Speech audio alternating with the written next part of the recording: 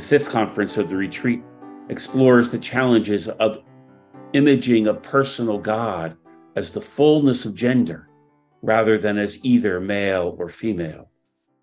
It calls upon images from the wisdom literature and the prophets to open our imaginations to receive the fullness of the revelation of God's being in relationship with us. So this afternoon's talk is entitled, according to the thing, feminine images of God in the prophets and in the wisdom literature. We'll touch on that a little bit. We've been talking about, up until now, how women in particular, in the story of God's salvation, the story of God's gathering his people and accompanying and saving us and redeeming us, what roles they have been playing and how significant those roles are, even as they might be insignificant in the way they're portrayed. They're pretty deep and pretty essential and important. But it does raise the question of what does it tell us about our God? What might we know about our God? And that can always be a thorny question. So I'm going to start by saying it's all Michelangelo's fault. I don't know if he was the first. I don't know. Maybe someone went before him. Maybe he got it from somewhere. But the image of God as an old man with a white beard is infallibly painted on the roof of the Sistine Chapel, peering down at all of us from the center of the church's ministry, declaring, "This is your God." And it's hard to argue with the ceiling of the Sistine Chapel. And yet, so many people are saying, and have been for a long time, that cozying up to an old man with a white beard isn't necessarily the experience of the transcendent, the experience of the beloved, the experience of the one to whom we owe our existence, our life, our sustenance, and to whom we are longing to be with for eternity is enough. I wonder, do any of us, well, maybe there's some of us, but how many of us want to spend eternity with the God that is depicted on the roof of the ceiling of the Sistine Chapel? All right. But there it is. And we're so used to it. It's still a very hard habit to break. It's getting close to a 40 or 50-year struggle in my own experience to try not to refer to God with masculine pronouns when I teach and preach. And I get probably a D+ on that one. It's so hard to do, so painful to do, so difficult to do, and the twisting and the gymnastics it takes to not use male pronouns, fully aware that if you use female pronouns, you make people very uncomfortable, or some people very uncomfortable, and that's tricky. In the scriptures themselves, the predominant images of God, they dwarf the feminine images of God that I thought I was going to talk about. But the images of God as a judge, as a warrior, as a builder, as a planter, as the owner and dresser of a vineyard and vines and growing grapes, as a shepherd. Yes, it's possible that females could take all of those roles and do, but when we think of builders and shepherds and even judges and owners of vineyards and planters, they do easily tend to be male, not female. And yet in the prophetic writings, there are the images of God as a mother giving birth, a woman in labor trying to give birth to a people. And in that prophetic literature, it is work. It is not an easy birth. It's not an easy delivery. There's effort and work that God, our mother, is putting into our existence, into bringing us into being. The masculine God speaks, and it happens. The feminine God has to go through labor for life to come forth. There's the images of holding the child in the palm of her hand, Image of God is holding a child in the palm of her hand, telling us that even if a mother could forget her child, God, our mother, will never forget us. And that has always been, for me personally, not always, but for the majority of my adult life, a very poignant image of God as one whose mother suffered for 8 years with Alzheimer's disease and forgot me, overtly forgot me, although I never believed for an instant that she forgot me, but that God would never forget us, even if our mothers might forget us. It's a powerful, poignant image of God. There's an image of God as the gatherer of children, the gatherer of families, not the disperser, but the gatherer of families. And those are powerful and beautiful images of God. Sometimes when I try to teach students, and this gets harder and harder because we are in more and more unfamiliar territory with every year that passes, try to teach them what on earth we're doing when we go to Mass. I try to describe it as it's like going to your grandmother's house on a Sunday afternoon, fully aware that some of them don't have grandmothers to go to on Sunday afternoon, so that gets hard. But it's like going to your grandmother's house on Sunday afternoon, no matter what you've done all week long, no matter how bad you've been or how good you've been, it doesn't matter because your grandmother's going to hug you and love you and kiss you and welcome you all the same. And that's what happens when we gather in the name of the Father, Son, and Holy Spirit. It's our mother, brother, sister, spirit embracing us and welcoming us and gathering us. And then what happens? We tell some stories. We share some things, and then we get fed.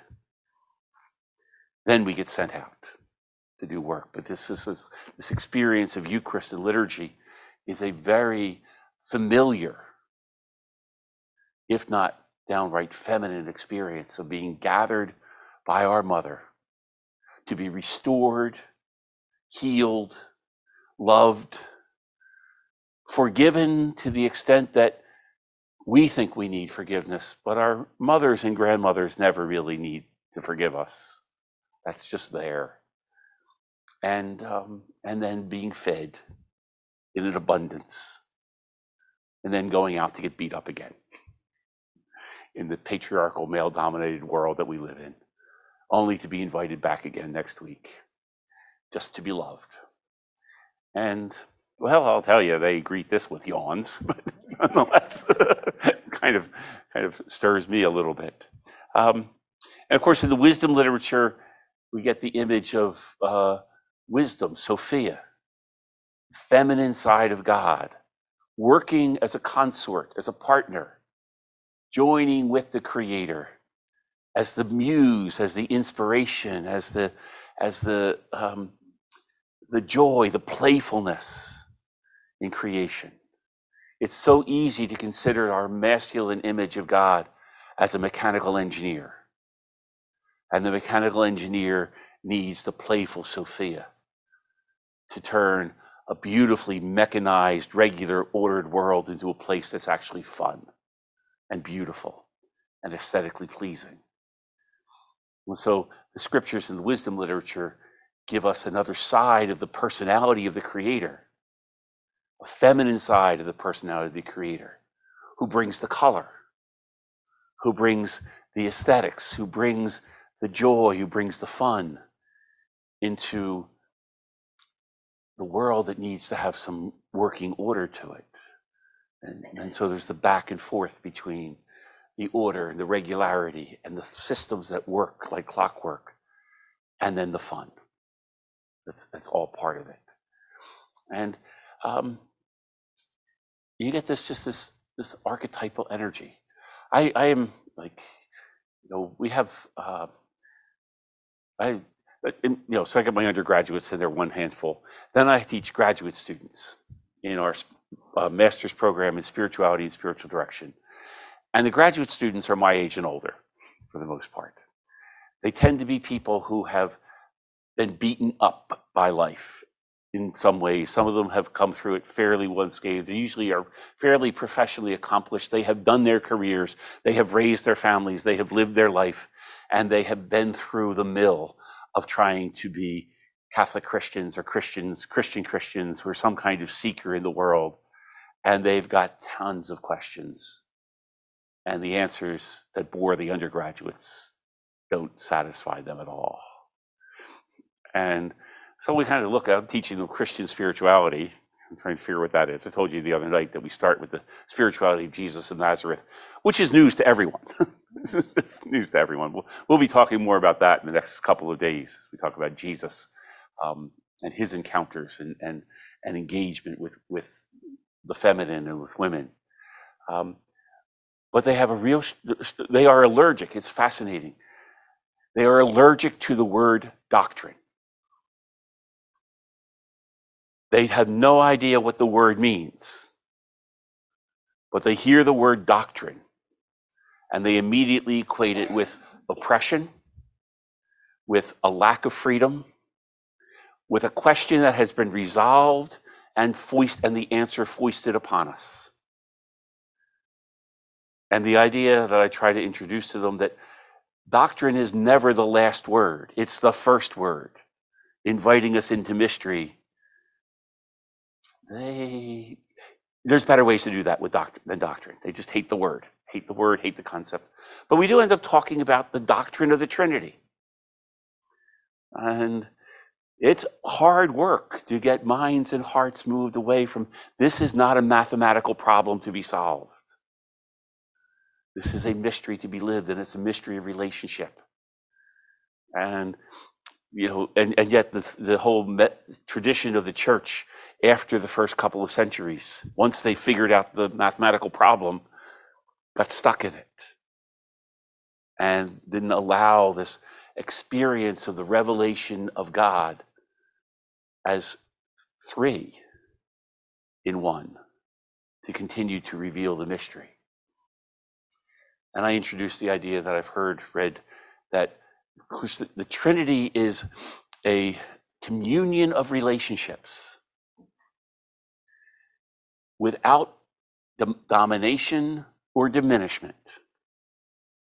So it is a communion of relationships of absolute equality without domination or diminishment, in which each person in the communion offers freely and completely the gift of themselves to the others. So all three are offering themselves completely and freely to the others. And then all three are receiving from the others completely the self-gift of the others. So it's this constant and complete and total giving and receiving. The communion of relationships that I try to make the case is the blueprint of creation. Creation mimics the Trinity. And it is meant to be a communion of relationships, 3 billion, 300 billion, it doesn't matter how many threes there are, but a communion of relationship without domination or diminishment, in which in the experience of the communion, no one is put down and no one is raised up, because everyone is equally giving everything they are to the others and receiving everything the others are back in return. And I think about that, it's like, I can get the giving. I'm not so sure I want everything everyone else is giving me. So there's a little problem on that, but there's a huge difference between a communion of relationships of giving and receiving and a relational matrix based on taking and hoarding. And the whole work of creation and redemption is to restore or have for the first time this communion of relationships be one of giving and receiving rather than one of taking and hoarding. And somehow or another, that is neither masculine nor feminine alone, but requires both absolutely. in some way, shape, or form.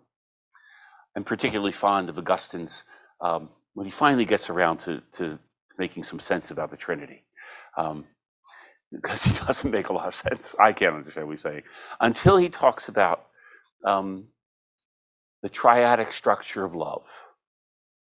And the Trinity carries with it the triadic structure of love, in which there is a lover, there is the beloved, and there is the love between them. And the beloved, and the love between them are not necessarily, they're constantly moving. But it's this constant, this energy of love that isn't just energy, it's actually personal, that's happening, that is the life of the Trinity. And there's, okay, dwell on that for a little bit.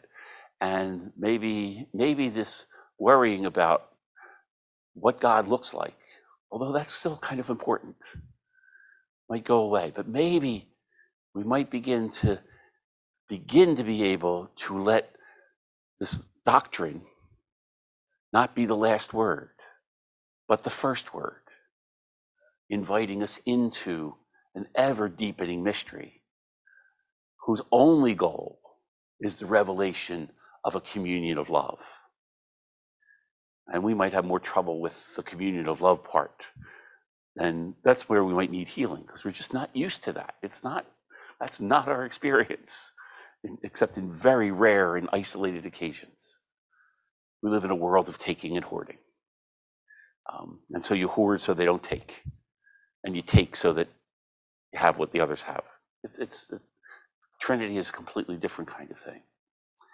So we'll start a little bit here with Genesis chapter 1, verses 26 and 27, in which it says, it quotes God as saying, "Let us make human beings after our likeness."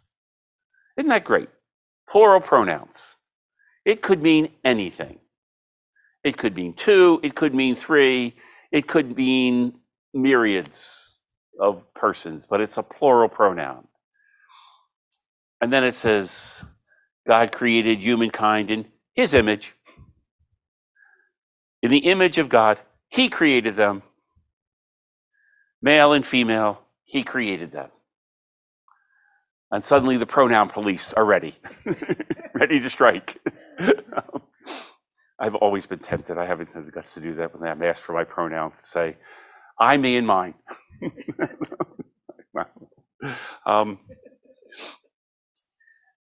But we've got this section of the scriptures talking about our creation by the Creator, our Creator, who is referred to as us and he, but there's this us that won't go away. And then he creates us in his or their image, male and female. He created them. So the answer to the question, the problem is right there, if only we could get our heads and hearts around it. What is the image of God? What does God look like? How can we know what God looks like? And the first answer is, he looks like us. Not me, or not you. He looks like us, male and female. But of course, here in the 21st century, that's not enough. There are not dyads. This is not this male and female are two, there's a whole bunch of stuff in between, around, surround, above, and all this kind of stuff. And if we look at us, truly look at us, without leaving anybody out, without saying, sorry, you don't qualify for this us.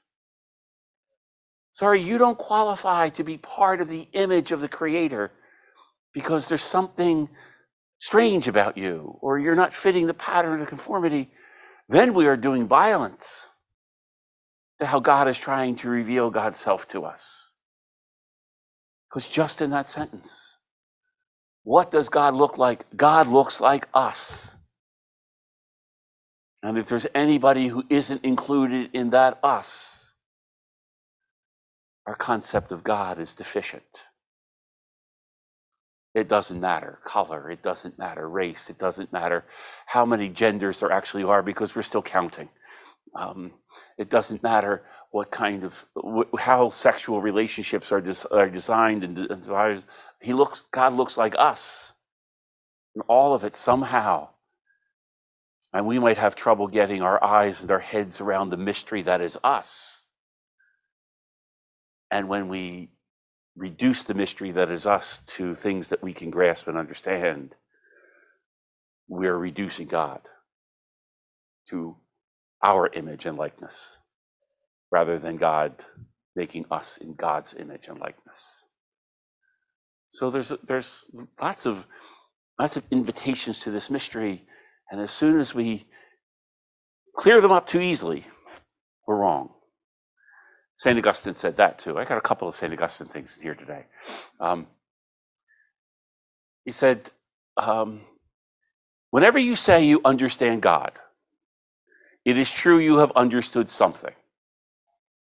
But it is equally true that whatever it is you have understood, it is not God.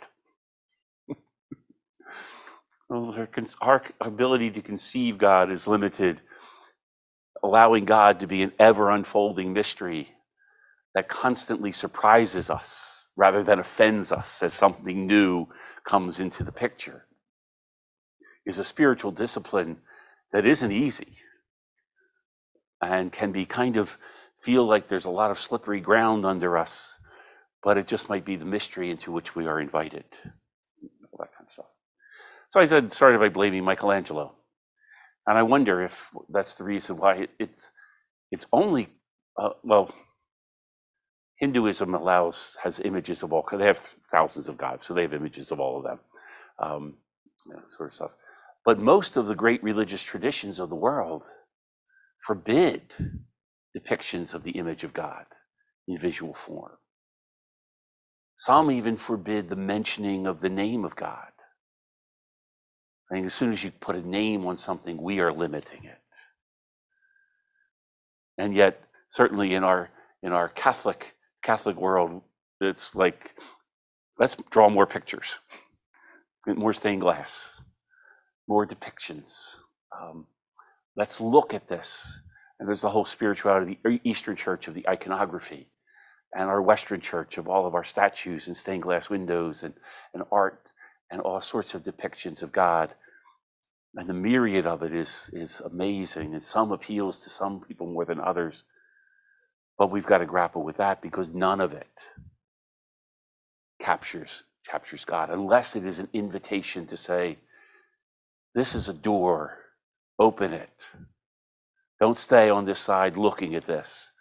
Open this door of mystery and step inside and see where it takes you and see what happens.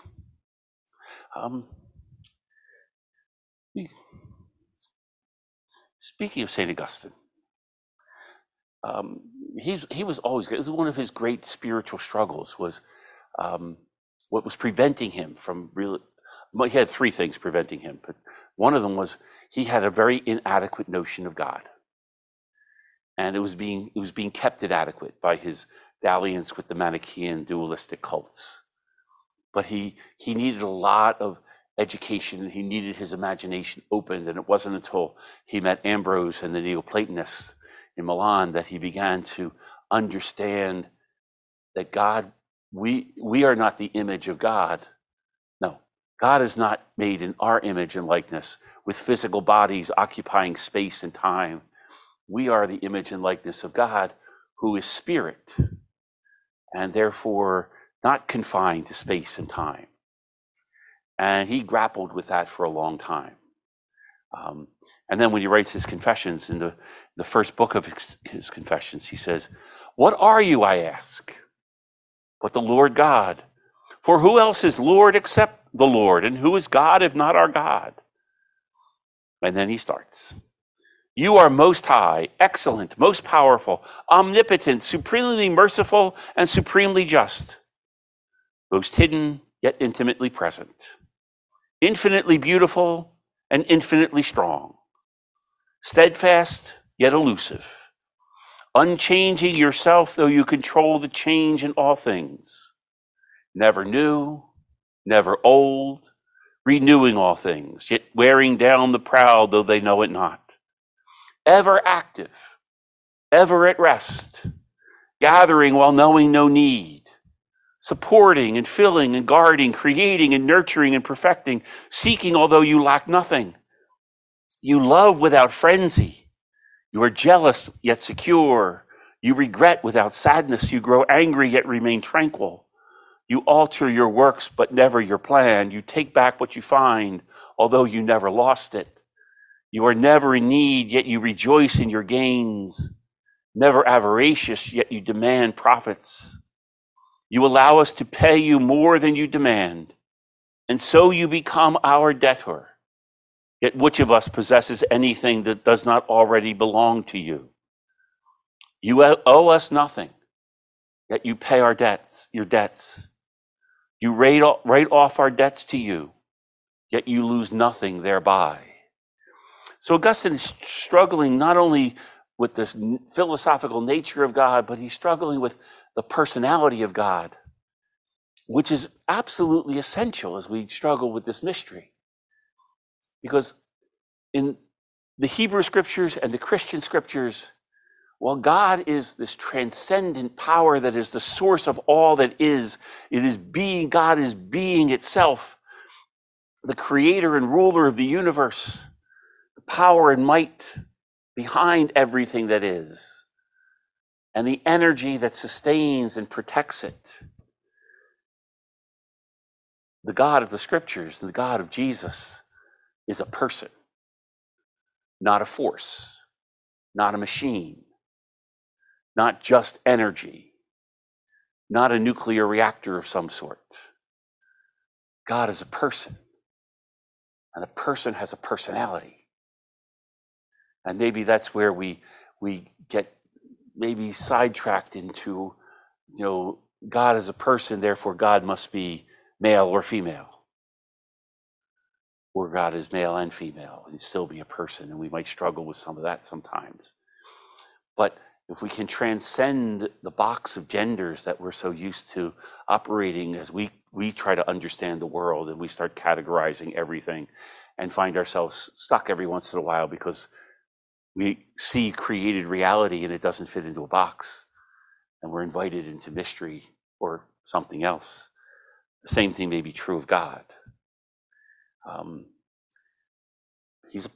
God is a person. And I'm not so sure Augustine would completely agree with me, but I have lots of trouble because the scriptures proclaim this loud and clear. This personal God has emotions. This personal God, see, Augustine might struggle with that. He gives it, yes, you get sad, but you're not really. This personal God feels it, feels us, feels longing, which Augustine will admit, feels jealous, which Augustine will admit, feels sad. What God doesn't feel is disappointed. God doesn't feel that God failed in the way he made us. God doesn't experience, heart breaks for us as we mess up ourselves and move away from ourselves and run away from ourselves that are our true home. God's heart breaks, but never with disappointment, only with longing for our return and a patient waiting for us to come home again. And Augustine and the scriptures, it's right near the end of the scriptures in the letters of John, where it really kind of is the last word. Who is God? God is love. And love is not a noun. Love is a verb. And it has been suggested that as soon as we try to put names on God, we put genders on God, we put physical descriptions on God. We have turned God into a noun, into an object, rather than a verb that is a subject who does. And what God does is what God's personality is. And quite frankly, that's true for all of us. What we do is the expression of who we are. Although sometimes we have a distorted understanding of who we are. So what we do is not the expression of our true selves, it's the expression of our false, distorted selves. But God's true self is love. And so what God does only, always, and everywhere is love. And it is a love that seeks, a love that longs, a love that only wants to restore and never punish, only wants to welcome home and never banish, only wants to gather, never scatter, only wants to include, never exclude, only wants the joy of us to know ourselves as God knows us, which is more spectacular than probably any self-indulgent narcissistic fantasy we might have of how great we are. How God knows us is more magnificent than any of that, and that's what God longs for us.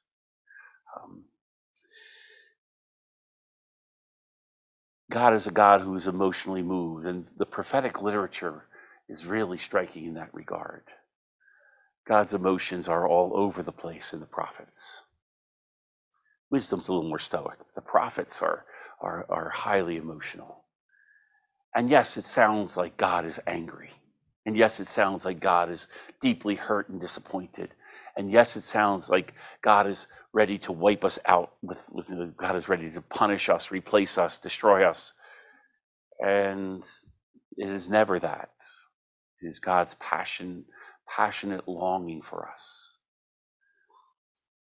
St. Thomas Aquinas, in his proofs for the existence of God, in one point says, something had to set everything in motion. Something that whatever it is that set everything in motion is what we understand as God. But that thing that sets everything in motion is known as the unmoved mover. But nothing forced God to do that, setting into motion the whole pattern of creation. And Abraham Joshua Heschel, the Jewish rabbi, writing about God of the prophets, particularly Hosea, you can't read the prophet Hosea and call God the unmoved mover. Because the prophet Hosea is predicting a God who is this mood swings, of alternating mood swings, of profound loss and sadness as we wander away from our true selves, chasing false selves, instead of the self that is the image and likeness of the one who created us. And God appears angry and ready. And there is great sadness, and there is weeping, and there is not disappointment. There is only longing. So, first half of the book of Hosea, we hear God's anguish, and anguish is different than disappointment. God's anguish at God's loss of us, rather than our loss of God, but God's loss of us. And the second half of the prophet Hosea is God's pleading and longing that we return, that we come back and be received and welcomed, like grandma on Sunday afternoon, no matter what we've done, sort of thing.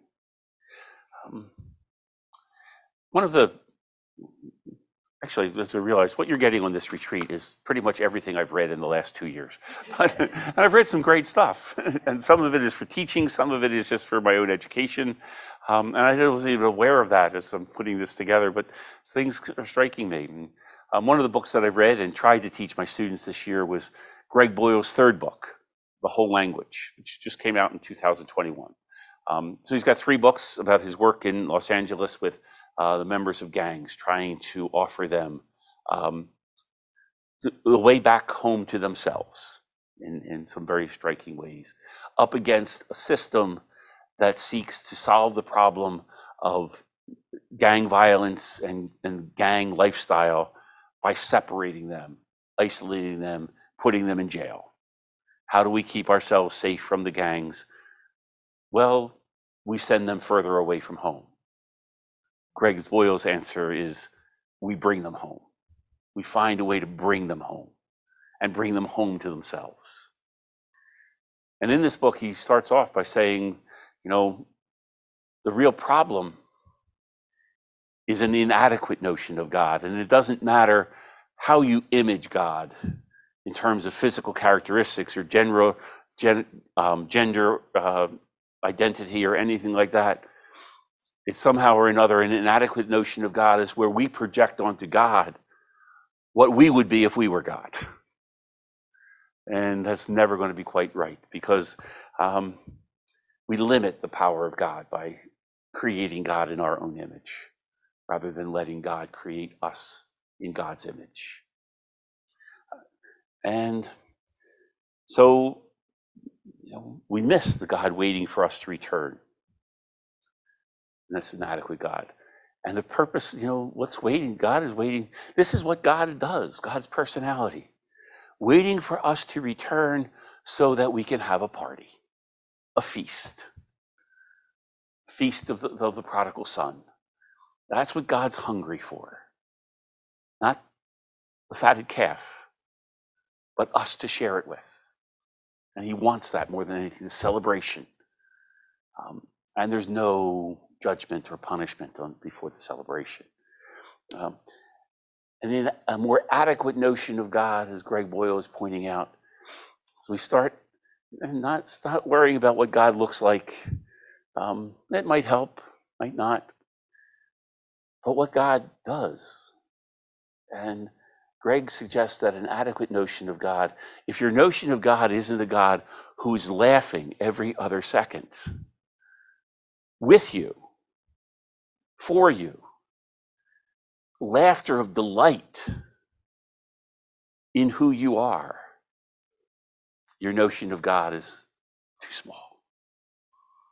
God is a God of laughter. And so whatever the images of God that comes from the scriptures of the wisdom literature that are deeply passionate, but somewhere in the midst of all that, there is the God laughing and taking delight in us. And in his first book, Greg Boyle has this great line, which is blazoned on my memory. God is far too busy being delighted in us to have any time to be disappointed. So many of us walk around sure that we are this great disappointment to our Creator. And I don't want to say that's insulting to God, but it's certainly a distortion of what is true about our God. Our God is delighted in us, and never more delighted than we are willing to find our way home to our true selves. The real God doesn't know what we're talking about when we talk about being judged, being condemned, being punished. God isn't transactional. If you love me, I'll love you back. Not waiting for us to be good, because we already are. He's just waiting for us to be joyful. To be able, we know that we are in the presence of the real God, our real selves in the presence of the real God, when both of us are laughing and crying at the same time, perhaps, but not tears of remorse and sadness and separation, but tears of relief and joy, punctuated by laughing hysterically at the joy that is around us. So, I'm not so sure that it matters whether our image of God is of an old man with a white beard, although as long as that old man with a white beard is laughing with us, waiting to welcome us, that's fine. Or if the image of God is of a wonderful, loving grandmother, or our image of God is of us all together, it doesn't matter what this image of God looks like. What matters is what we see and experience our God giving us welcome, restoration, healing, food, love, communion, and joy.